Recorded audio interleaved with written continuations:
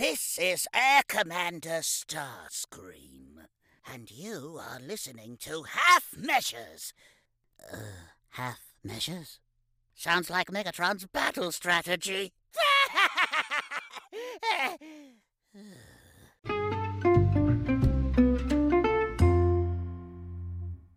Kia ora. Welcome in to episode 146 of Half Measures Podcast. I'm Paul. I'll be your driver today, and on the journey with me, as always, is my co-driver, Dan Whiting-King. Kia ora, Dan. Paul, I don't know whether our listeners truly understand, but I don't think we want you as our driver for various reasons, which I'm sure you'll get into shortly. But before we do, my condolences for England in the World Cup, Paul. The World Cup got cancelled, I understand, because Brazil went out and people just lost interest after that, as far as I'm aware. Oh, it's not even happening anymore? I don't think so, yeah. I'm not sure. I haven't caught up on how England are going. I've kind of pushed it to one side, actually. It's a bit... I can't even... As soon as England go out, that's it. I shut down. I shut all my tabs off in my phone that are related to football, and I haven't been back since. I still haven't seen Italy lift the trophy from last year when they beat England in the final, because I turned my TV off and shut it all down. It's too much. Crazy. Anyway, Paul, why don't you tell us a little bit about maybe why you shouldn't be driving this particular vehicle or heavy machinery? Yeah, well, I shouldn't be driving the podcast, that's for sure. But since we last spoke, that, I mean, you know, what's been happening in your week? In my week, I've had a couple of days in the old hospital after having a bit of a car accident. Which, firstly, I'm fine. Firstly, no one else is injured, and secondly, it's not my fault. It's not my fault. Yeah, it was just one of those things, and I tell you, I've reflected a lot this week about how precious life is, because it could have been very different, right? You have a car accident and you start thinking about how things might have gone. I got real lucky with what happened with me. You know, no one else was near me. No one else was in my car. As you can see, I came away with it with nothing more than, you know, a sore neck and a sore back. So yeah.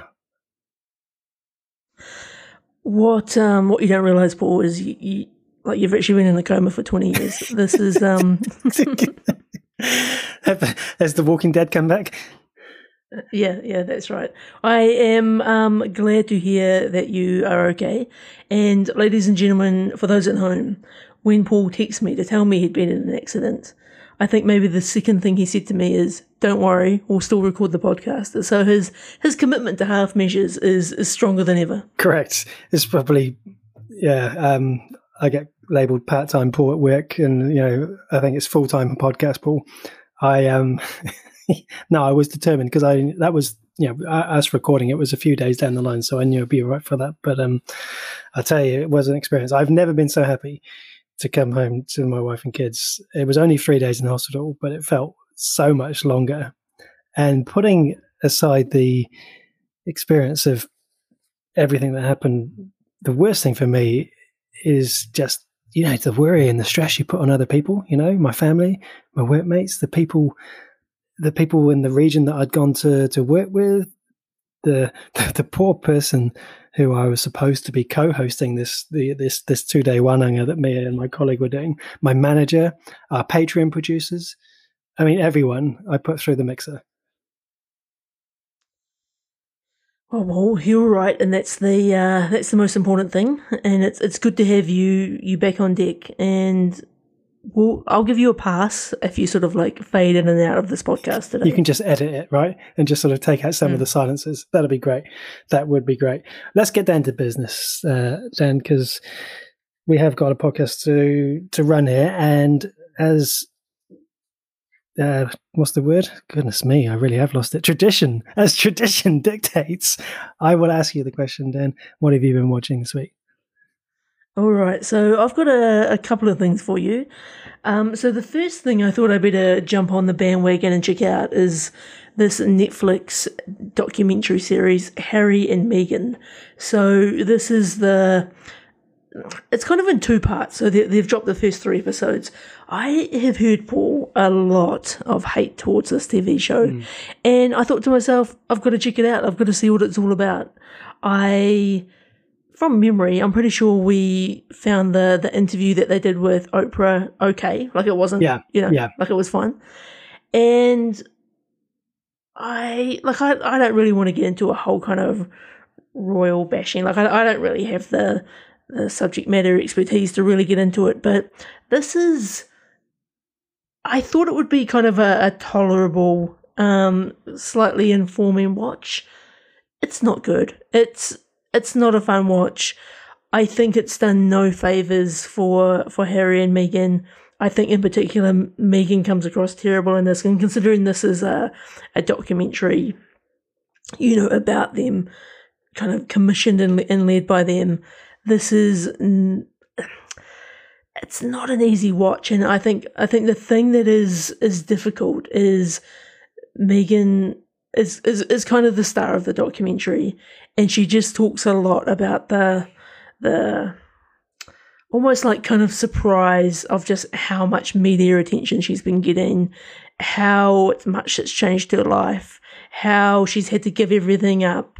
And it just, it could have so easily been a documentary that I think kind of made people think, oh yeah, I see what you guys are going for here. I can see the good you're trying to put back into the universe. I can see what you're trying to do. But it's really just coming across so self-fulfilling, to the point that I know there's 3 more episodes dropping. I don't know if I'm going to watch it, Paul. Like, I don't know if it's like, it just didn't feel like you can watch something and then you can kind of like, oh, I'll just put this on in the background. But this doesn't leave a good taste. So I think for me, it's probably going to be a ciao, I'll see you later. I don't think I need any more of the story right now, but it's certainly getting its fair share of backlash. Is this on your radar at all? Oh, it's half on the radar, but with an eye to the fact that just after Christmas, I've got my parents coming over here for a month, and when you think about what are the things that we can watch, so we've already put The Crown to one side, and I thought, would Harry and Meghan be a good little sort of chaser for The Crown? And everything I've heard is, as you've said, is to the negative, and some of that I've heard from people who are very much anti-royalists. Some of it I've heard from people who are very much anti sort of what Harry and Meghan have done, so sort of pro-royalists. I'm hearing it from you now. I'm looking on IMDb and seeing it's got a 3.2. I haven't seen anything that starts with a 3 since you and I reviewed the Will Beyond Walking Dead series months ago. And so it's almost now like, that's a really bad analogy for me to be using, but it's kind of like that car crash sort of thing where you can't help but look. It's like, is it so bad that it's like, how can they have got this so wrong? Because they would have had a bit of money put in this, and Netflix would have wanted to tread carefully, I would have thought. And also the timing with the Queen's passing as well. It just all feels wrong. Oh, it's so interesting, because I felt like I kind of came into this kind of pretty neutral about the whole Harry and Meghan thing. If anything, maybe I'm just sort of more interested in what sort of separating from your royal duties looks like. Yeah. But it's I probably would have said I was more pro Harry and Meghan, but from watching the first 3 episodes, I almost feel like it's really turned my attitude around to be quite anti, which I wouldn't have thought I was. I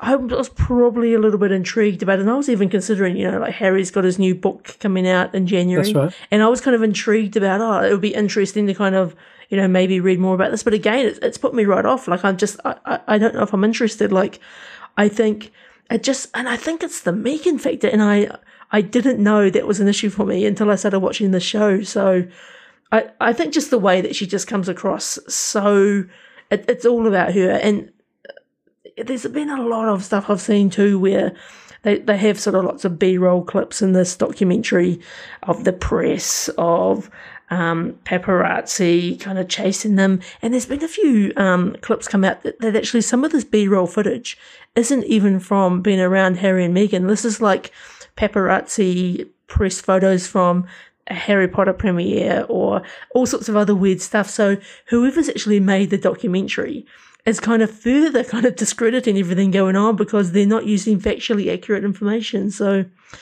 I don't think this bodes well for his book. I don't think the future episodes are probably going to do anything to lift that rating. If anything, I think they've unfortunately, turned a few kind of neutral people, which, as I say, I think I would be in the space around. It's extraordinary. And what I find probably the most interesting is that Harry and Meghan would have had the opportunity to, well, for starters, they know what they've said, and they would have had a chance to watch that. And they've let it go ahead. And I remember reading a while ago, and I'm presuming now it would have been when the Queen had just passed, that they might have been trying to stop it or to delay it or something like that. But I'm surprised that it's gone ahead. I'm surprised it's as bad as it, and it's disappointing on a number of levels because you sort of, I don't know whether pro-royalists would agree, but I'd like to think I'd watch this and sort of empathize with their situation and have an understanding. I'd also like to think I might come out of it and sort of maybe even have an appreciation for royals in terms of the pressures that they're under. So this is why they wanted to get out, but also an appreciation on the pressures of those who have remained. But it doesn't feel like I'm going to get any of those things. And I'm actually now thinking this could be a dangerous watch with parents rather than a chaser. Well, it's definitely going to give some spicy conversations, that's for sure. Look, I think, keep one eye on it to see how these new 3 episodes sort of drop on what they do, but something has gone terribly wrong in what should have been a fairly, as you say, insightful documentary. And I just don't think any of the messages are kind of landing around what they're wanting to be. And I think no one is probably watching this documentary and thinking, poor you guys, I think, unfortunately. So, yeah, bad timing. Yeah, that is a real shame. That is on Netflix if you're interested in watching it. The other thing I've watched is I've watched a movie called The Northman. Oh, yeah. So this is a 2022 movie by Robert Eggers. And this is the movie where Alexander Skarsgård plays a Viking alongside Nicole Kidman and Ethan Hawke. And it's a movie that has been on my radar pretty much since its launch. I'm a really big fan of Robert Eggers and some of the work that he's done in the past. And so much so that I've been so tempted to buy this movie for a long time. Like we've watched a few movies of his in the past. Like we've reviewed The Lighthouse here on the pod. I've reviewed The Witch. It was a recommendation from Sador at one point, and like The Witch, amazing. I think the Northman is good. I think I came into this movie. I think looking for something that it didn't quite deliver me, and I wonder if that's because particularly sort of Norse mythology, Viking mythology, is so well covered in TV shows like Vikings, The Last Kingdom. I'm currently playing God of War on the PlayStation. Like I feel sort of like deep in this kind of this realm, and I think if this movie had maybe come out 10 years ago, for example, it probably would have been received quite differently, but it sort of feels like a familiar territory. But it's a classic tale of revenge. They lean heavily into the mythology here. It's got some, Anya Taylor-Joy. She's starred in a few other of his movies. Fantastic. Also sort of brings sort of some elements of witchcraft to it without sort of like leaning too deep into that. It's a good movie with some good sort of good story elements, strong cast, definitely beautifully made, beautifully shot. I just don't think I walked away from it thinking this is one of my favorites. But I had a good time. The poster is certainly quite striking, and as you say, with Robert Eggers at the helm, that sort of does get my attention. And I also really enjoyed Anya Taylor-Joy in the chess one. The chess one. Yes. God, I'm really, there we go. really losing it now, aren't I? Queen's Gambit. Queen's Gambit, thank you. Nicole Kidman, Ethan Hawke. I mean, everything, right through Alexander Skarsgård. I mean, the Skarsgård name is just amazing. I don't know what it was about this movie that didn't sort of didn't quite tempt me in enough, because peek behind the curtain, it was your turn on movie of the week this week, and you put this forward as one of the two options, and I went with the second option, which we'll talk about later. And it's kind of, I can't quite put my finger on why it didn't quite grasp me, but I was really keen to still hear what it was about. And I'm obviously you've gone ahead and watched it now, so for you to give it this sort of rating tells me that it's not something that I would immediately put on my watch list. It might be make time for later on in the year, next year or something. And I think it was purely because, for me, I think I've been kind of hanging out to watch this movie for a very long time, and to see it finally appear on streaming services, I was very excited. And I think almost with these movies, like when I watched The Witch for the first time, I had zero expectations around it, and I just, came out of it absolutely loving it. This, I think my expectations were set so high, but I feel like I'm probably giving it a little bit of a hard time. This is still a very good movie. As I say, the plot and the story is good, if not a little bit of a standard revenge storyline. But it's still like, on IMDb, it's a 7.1 out of 10, which is not a terrible review score by any means. It's just maybe, I think this is just a saturated market of the Viking genre. Yeah. And so you've got a lot to kind of compete with, and you've got a lot to kind of do to kind of, I guess, surprise or bring in new elements. Like even Thor brings in elements of this. I was just thinking of Thor, but and not just a lot of other content out there, but like the show, the Vikings show, obviously hugely successful, hugely popular, and a really high standard. Plus, there's the spin-off of that, and so it's kind of it's like Lord of the Rings coming out at the same time as House of the Dragon. It's that kind of thing. It's like you've got something else that's in your wheelhouse that's out there. I will be intrigued, because I imagine we've got a few listeners who are probably quite passionate about the film, so it'll be interesting to kind of hear whether we hear from them over in our Discord channel or in the mailbag next week. But sure. That is a movie. You can currently watch this on Neon here in New Zealand. It's also available on Prime Video, I believe, so available in a couple of places. But that is me, Paul. What have you been watching? Well, I've got one TV series I'm bringing to the pod this week, Dan, and I don't know why I left it this long to watch this show. And this is 18 episodes as well. So as luck would have it, spending 2 nights by myself in a hospital gave me all the time I needed to actually go away and watch this show. And this is the Ryan Reynolds, Rob McElhenney show, Welcome to Wrexham. So this series chronicles the purchase of Wrexham Football Club, a Welsh football club in the UK, one of the oldest clubs, the oldest stadium on the planet, and the journey that Ryan Reynolds and Rob McElhenney go through.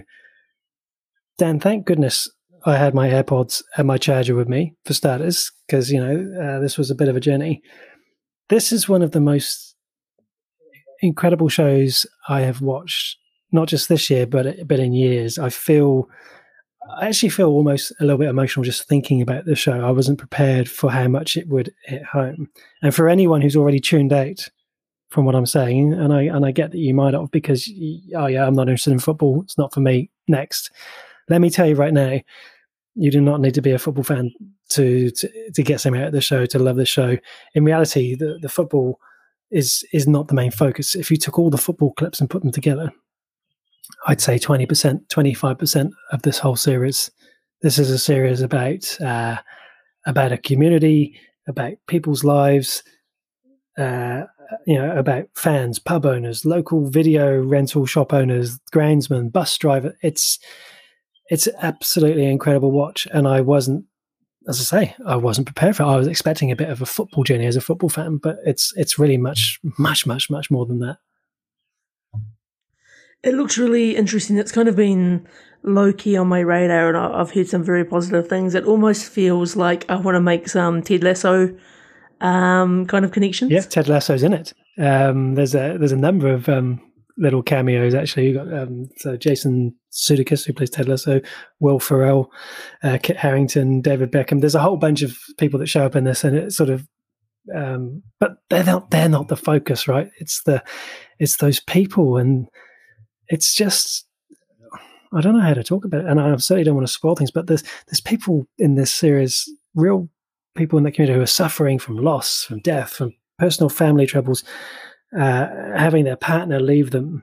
They shy away from nothing, and I really mean nothing in terms of some of the worst things that can happen to a human being. It's quite intense in that respect, but it's all the more rich for it. If you're a football fan, there's obviously an appeal there as well. So, and if specifically if you're a fan of Grimsby Town, of Chesterfield, of Dagenham, of Stockport, there are some really big episodes that those clubs are involved. But Ryan Reynolds and Rob McElhenney, the genuine emotional investment they have and how much they give back to the fans, which neither of them expected either. They sort of came into this and they made it clear from the start. It wasn't a plaything for them. It wasn't just like a bit of fun. It was, they wanted to help a community, and, and when things go wrong, which they do in the show, they take it on the chin. They put their hands up for not knowing what they're doing. And it's also hilarious, as you would expect. I mean, Ryan Reynolds is Ryan Reynolds. I mean, just as we always say, whenever you see him in any movie, but this is so much more because it's his humor, but with people on the street of this rundown town. Rob McElhenney, I am a massive fan of his. What an absolutely brilliant guy he is. And I know you watched a lot of his stuff. The way he handles the whole town, not knowing who he is. Everyone's like, oh, it's Deadpool and this other guy. It's like, he's hilarious throughout it. And I have a lot more respect for Ryan Reynolds than I ever had before. He's always made me laugh, but I saw a different side to him in this that you don't often see. It's it's made me, like, I haven't been back to the UK for 17 years, but this show has had such an impact on me that I would say that the next time I go to the UK, alongside Shetland in Scotland, which is another show that's got to me, I will be going to Wrexham. It's insane. It's like, we talk about if we go to the US, we'll have to go to Montana for Yellowstone. It's that kind of thing. I'm intrigued, Paul. I do love a good docuseries, and I think there's enough elements in here that kind of tick some boxes for me. I have a upcoming long flight, actually, and I've been trying to sort of find some good sort of content to get on the back burner, and this show might fit the bill perfectly for some great plain bingeable content. I'll tell you right now, Dan, I'm not going to be too sort of soppy about this, but keep a handkerchief in you. But I have not cried watching something as much since The Notebook. Remember The Notebook with your man from Drive?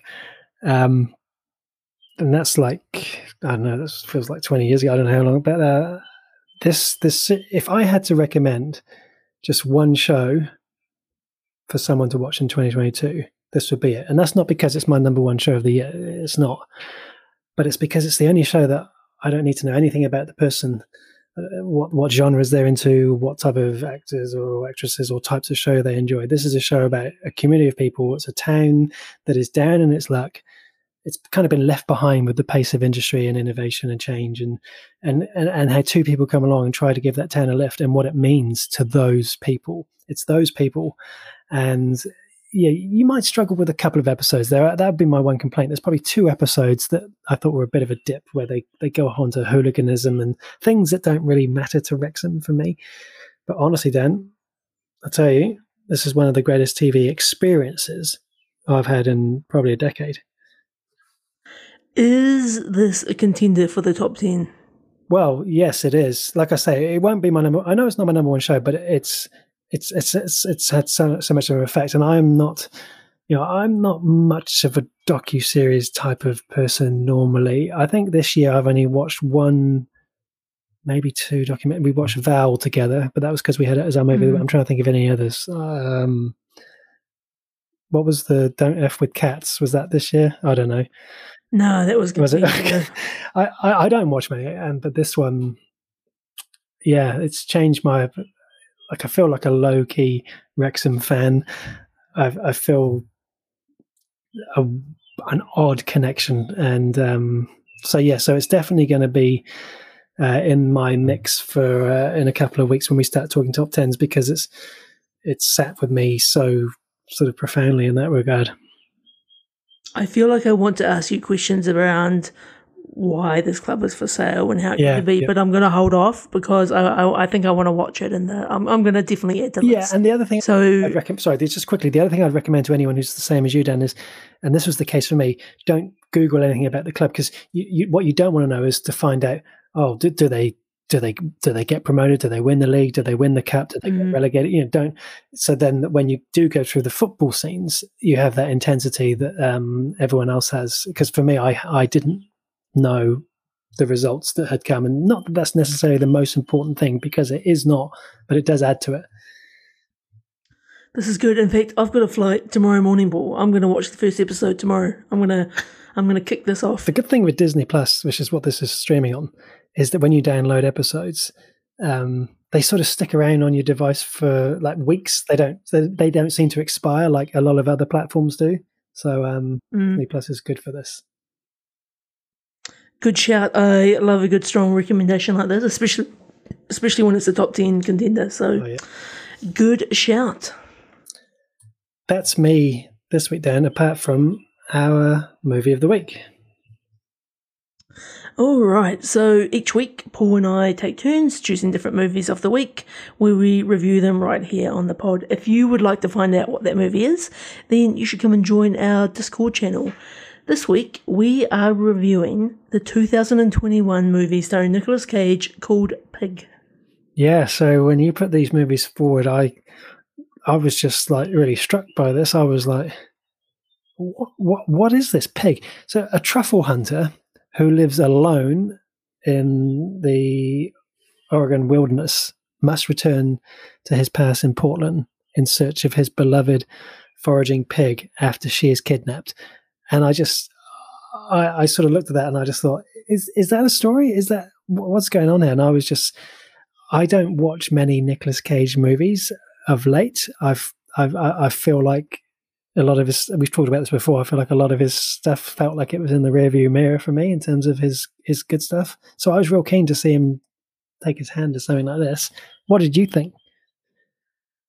This is another movie that has been on my radar for a long time. Like when it was first kind of announced, again, because it feels like Nicolas Cage, we're going through the next coming of Nicolas Cage fandom, and I think movies like this kind of build that hype. And I kind of didn't know a lot going into this film, but I do remember when the sort of first images appeared of this movie, people kind of referred to it as this going to be the Nicolas Cage John Wick type movie, and to be honest, it couldn't be anything further from That's that. Right. But it's this is a very kind of, I think, slow-paced movie with some deep messages. I don't even know if I even know what all of those messages are, but ultimately what we've got here is Nicolas Cage, he was a very famous chef. He basically gives it all up, goes off the grid, finds truffles with his pig. It's obviously truffles are very sought after, very expensive. His pig gets kidnapped at some point, and then kind of if we go sort of too much further, we're kind of ruining the whole plot of the film. But it's basically a story of basically returning to the world and trying to get his pig back, sort of getting back into particularly the culinary or sort of chef scene that he was a part of. And like, this is an interesting movie. I to be honest with you, I don't know if I overly enjoyed it. I didn't dislike it, but I kind of walked away feeling a bit neutral about it.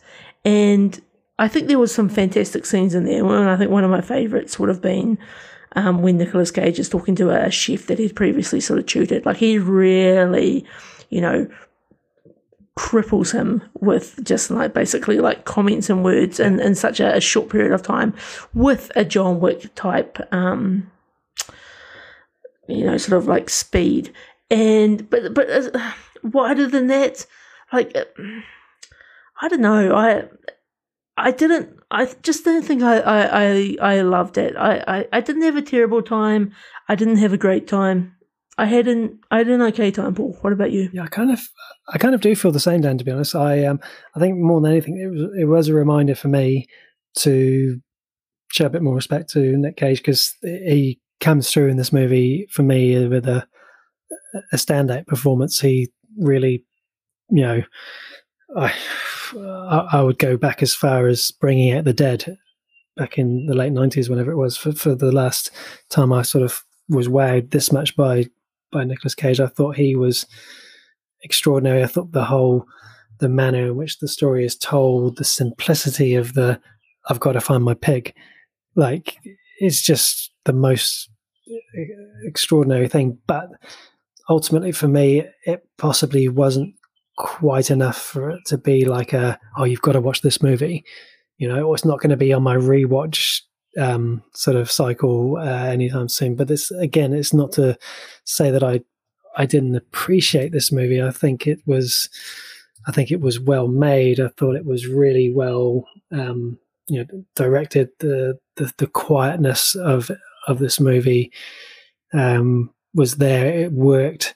There was a lot of this is a 90-minute movie, Dan, as well, and I felt like that was long enough. And I was reading through the trivia just last night, actually, and they cut an hour of this movie because the distributors thought that people wouldn't be able to handle it. And I'm just thinking, could you imagine another hour on top of the 90 minutes? I mean, that feels like there must be so much more story there for starters. But I feel like a 90 minutes is probably what made it just work quite nicely for me.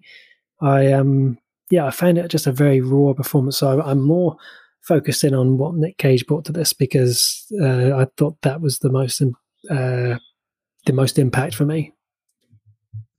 I think you're right. I think Nicolas Cage smashed this role, and I think it does sort of speak to his range. I think you're right. I don't think any more than 90 minutes too much. This is Michael Sarnowski's first sort of feature film, and I think as a first feature film, it's pretty impressive, and it kind of feels arty to me. Like, it feels like an art house film. It feels like there's so many, I think, probably deep cuts on this film that I think between some of the implied outcomes and the ending of the film, like, nothing's kind of left in. And there's scenes in the film too where Nicolas Cage is basically getting beat up by some wait staff that is kind of more symbolic than it is necessarily sense making in the film. And I think for the average person going into watching a Nick Cage film, I kind of need it dumbed down a little bit. Like, yes. I feel the same. There was scenes I didn't understand what was happening. Scenes where I thought, oh, I know what's going to happen here, and absolutely nothing happened. They just sat down and had a meal and walked away. And I'm like, that's not. And then by the time the end credits popped up, I was kind of like, okay.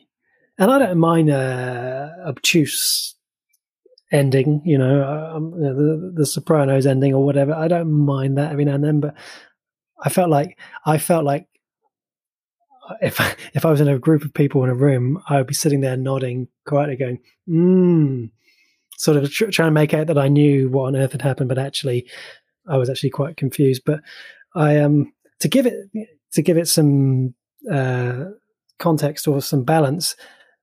This is Nicolas Cage's favorite film of every movie he's ever done. He's also said that he would not be able to sit down and watch it again, because he said he left nothing on else. He gave such a raw performance that he would find it quite hard. It was also former President Barack Obama's favorite film of the year. So, there's there's a little bit of context in terms of, maybe some more educated people than ourselves, Dan. I don't know. I think that checks out, right? Like, I'm on the Fast and Furious 1 spectrum of, like, movie intelligence. I can see I could really imagine, like, if you were doing film studies, I would imagine it would probably be a fascinating, like, deep dive into all sort of the subtext of this film, and to a degree probably a bit of a work of art. I do think this film will probably age well, and I imagine it could be one to go back and watch at some point. I imagine it'll be unpicked for years to come. Again, a little bit like The Northman, I didn't have a bad time. I didn't have a great time. I just had a time. Yeah, I feel like it's if you're into the arty type movies, if you're pretty switched on, you're probably going to get something out of this. I got enough out of it to have been quite satisfied with the watch, and I'm glad I watched it. That's how I left feeling, and I think sometimes that's enough, to be honest.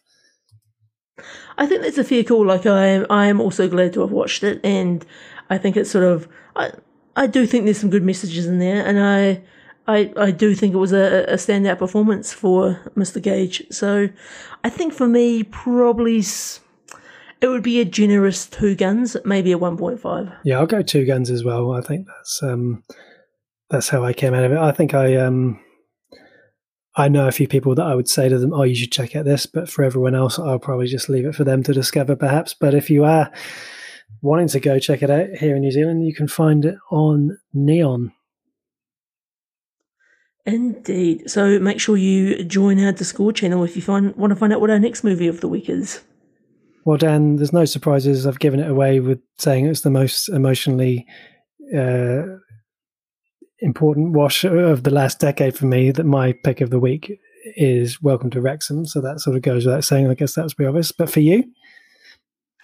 I'm kind of struggling. I guess it's going to be The Northman, purely because it probably slightly stands out above everything else.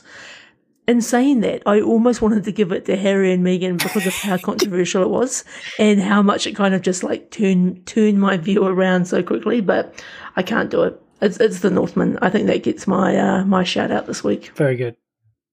Any news for us this week, Dan? A little bit of news, not necessarily a lot going on. We kind of get into that time of the year. So, what have we got? So, Dune Part 2 has finally finished production, according to Timothy Chalamet. So, Paul, you better get Dune Part 1 under your belt sometime over the holiday period. Get ready for number 2. We have got the first image of Part 2 of the Joker movie has been released on Instagram. So if you want to be spoilers free, maybe just heads up that I guess images are starting to appear. I won't describe what this image is on the news desk in case you're trying to keep it private, but I think we're in for another ride, Paul. It's going to be interesting. I think obviously there's a few of the sort of musical elements that still need to be surfaced, but this image, it's taken me right back to the Joker. Nice. That's a good sign in itself, I think. Indeed. Jackie Chan has confirmed Rush Hour 4 is in the works. I personally never really been a Rush Hour fan. Hasn't really landed with me, but I know there is a lot of love out there. And Jackie Chan, obviously 68 years old. Incredible, right? Yeah. Yep. Final bit of news from me is the Yellow Jackets is finally returning for season 2. So it looks like we will get season 2 on the 26th of March. So not too long to wait. Season 1 was fantastic. Another great show to catch up on this holiday period if you're looking for a good kind of mystery thriller. But that is me, Paul. Anything on your end? Nothing too major. I was quite excited by the season 2 Bad Batch poster. Star Wars Bad Batch was an animated TV series you and I really had low expectations on and came out the other side feeling like we've been schooled and really had a good time, right? Have you watched the trailer for that show? No, I got to be honest with you, I didn't know it came with a trailer. I just saw the poster, so now you've given me something to do tonight. I'm going to spoil this trailer because I imagine it'll be a much more limited kind of fan base. But I think we've got some new Jedi in there. some new younglings. It looks like some of our, I guess Omega looks like she's growing up a little bit. I'm here for season 2. I think I might try and save up a few episodes this time so I can kind of binge a couple. Yeah. But it's looking very promising. Yeah, I think that's a good plan. And I'm glad to hear you say you think Omega's maybe grown up a bit, because that was one of our little pet peeves for the first season. So that's good to hear. But no, that was all I had news-wise. Mailbag-wise, so last week we reviewed The Batman. Awesome epic movie. That review was shared by Philip Sean McGuinness, and Philip was in The Batman. He played the elevator guard in one of the key scenes of that movie, and we also saw him in the series 5 episodes of The Responder as well. He replied to our tweet and said that he actually travelled straight from the set of The Batman to the set of The Responder same day. He says it was an amazing day. He loved the movie, and he's looking forward to listening to our review, which was awesome. Always enjoy hearing from Philip. He's been in our mailbag a couple of times.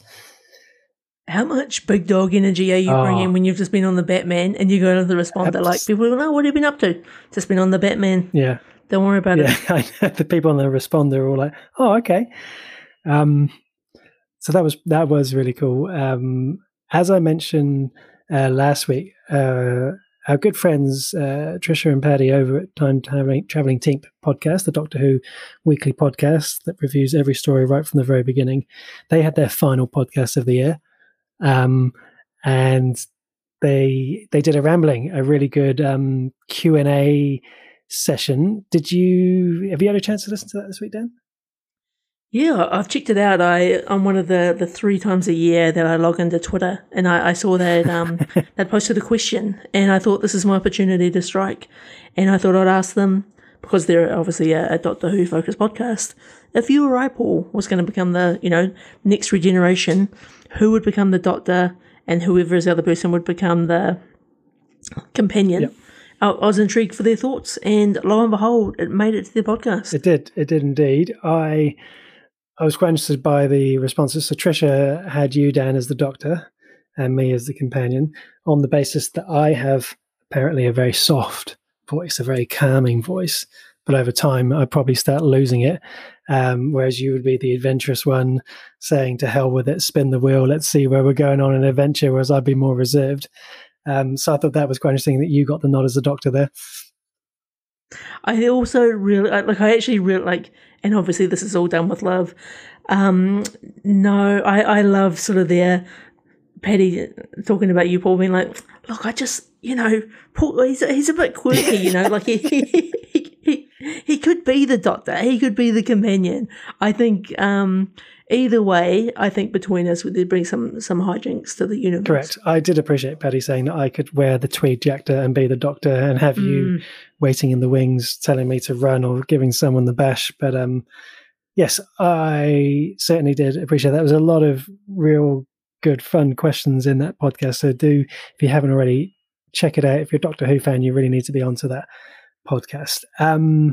What else have I got down? Oh, of course, our peak performance for last week. So that was Tilda Swinton. We had a few suggestions. Ryan from Oakland, California went with "We Need to Talk About Kevin." That's one I have not yet checked out. Diana from Kapiti went with "The Lion, the Witch, and the Wardrobe." Good shout. Michael, North Carolina. Suspiria, which actually counts as a regular 3-2-1 for him because she plays 3 roles in that movie. So again, another one I need to put into my watch list. And then finally, Paddy from Time Traveling Team podcast, 3-2-1 of Doctor Strange. We Need to Talk About Kevin. And number 1 was also Lion, Witch, and the Wardrobe for him. That's our mailbag this week, Dan. I don't know anything about this. We Need to Talk About Kevin. I'm just Googling it right now. Like, is this... It's that rule, isn't it? If we hear about it sort of 3 times on one pod, then it automatically gets added to the list, and it does sort of get a lot of favourable reviews. It's also got your mate John C. Reilly in it as well, which I know is always appealing. And of course, It's got Ezra Miller, who's making the news all over the place, isn't he? I feel like, we're going to have to check it out. It's just something not on. I feel, when things just don't appear on New Zealand streaming services, then you're just in like this weird bubble. Yep, that's what I put it down to as well. Yeah, the bubble. The bubble. That's us. This is good. We'll move over to our final segment, as always, Dan, our peak performance, where we take it in turns to choose someone from the movie TV world, take a look back on their career and pick out what we think is the best thing that they have done so far. And this week, Dan, it's Mary Elizabeth Winstead. Great shout, Paul. Now, I've got to be honest, when you first said Mary Elizabeth Winstead, I was like, who? And then when I obviously looked her up in IMDb, of course I know who Mary Elizabeth Winstead is, but for some reason, I just haven't retained her name in my database of movie information, because she's been in so many great movies. I think it's the three names thing, where two of them, it's like when people have like Louise, Claire, Louise, Elizabeth, Mary, Louise, it's like I don't know, it becomes somewhat more confusing. I think you might be right. Like, I just haven't, for some reason, the name isn't stuck. But I think I've got my top two. So, honourable mention for me, I'm going to go with 10 Cloverfield Lane, not only for being a fantastic movie, but Mary Elizabeth Winstead plays Michelle in this movie. I think she, a very sort of fascinating role alongside John Goodman, that sort of kept in a bunker. If you haven't seen these movies, sort of doomsday, end of the world type thing, fantastic watch. Definitely a shout out for honourable mention. But for peak performance, I don't think I can go past the classic 2010 movie Scott Pilgrim vs. the World. This movie was a lot of fun. I thought that Mary's role as Ramona Flowers alongside Scott Pilgrim, really well done. I'm not kind of deep in the graphic novel comic book side of Scott Pilgrim, but I had a fantastic time with this movie and enjoyed the love interest role that the two played. How about yourself? Yeah, nice shout, Dan. I had a funny feeling that you'd wind up with Scott Pilgrim, so that's interesting you've gone with that, because, yeah, awesome.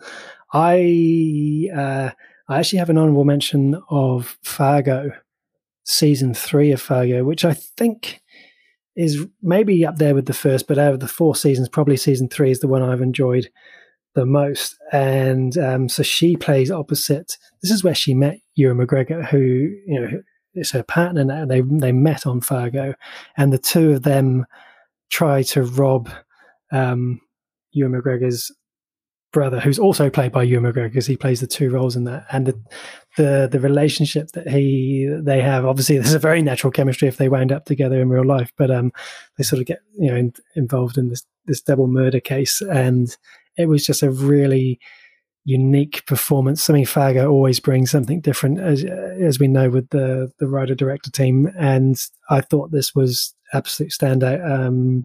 So that's my honourable mention, season 3 of Fargo. But the peak performance for me, Dan, actually, same as you, with your honourable mention, 10 Cloverfield Lane. I absolutely love this movie. I was a huge fan of the first Cloverfield movie, and whilst I'm not sure that movie's rewatch factor has necessarily been maintained, which I talked about some time ago on the pod, 10 Cloverfield Lane, I feel like has got great rewatch value. And for a movie where, spoilers, you never see any monster like you do in Cloverfield, and it's all about the threat of this monster, it holds for me way, way more tension somehow. And I really love that dynamic, as you say, that she has with John Goodman, who's keeping her captive. I love the relationship with the dude John Gallagher, and yeah, it's just quite intense, and that sort of doomsday factor makes it a real interesting watch. And I just think, as the lead in this, I think she really sells the whole movie and makes it the success that it is. So those would be my picks for Mary Elizabeth Winstead. I honestly thought you were going to come up with a Death Proof or... it's interesting. Yeah. I thought one of us would have it. I was actually, now that you mentioned it, I thought Dan's going to have Death Proof and he's going to have Scott Pilgrim. And I thought there's no way Death Proof, because Death Proof is one of those, we talked about it when we did our Tarantino pod a couple of years ago in terms of how much that movie is underrated and how many great performances there are. So interesting that neither of us had it in the end. Good shout. Well, Paul, that probably brings us to the end of another episode of the Half Measures podcast. Does indeed. Thank you for tuning in as always. If you've got a peak performance for us or someone you'd like us to do a peak performance on, let us know. If you've got a show that we need to watch very urgently before we do our top 10 podcasts of the year for 2022, let us know on our social media. Also, a very special shout out to our Patreon producers, Samara Whiting King, Diana Kanawa, and Michael Chalmers. We couldn't do it without you. If you too would like to become a Patreon producer, then you can find those details in the show notes below. And if you'd like to leave us a little Christmas gift, then please feel free to leave a review on Spotify, iTunes, or wherever you listen to the Half Measures podcast. We would greatly appreciate it. But until next week, everyone, adios.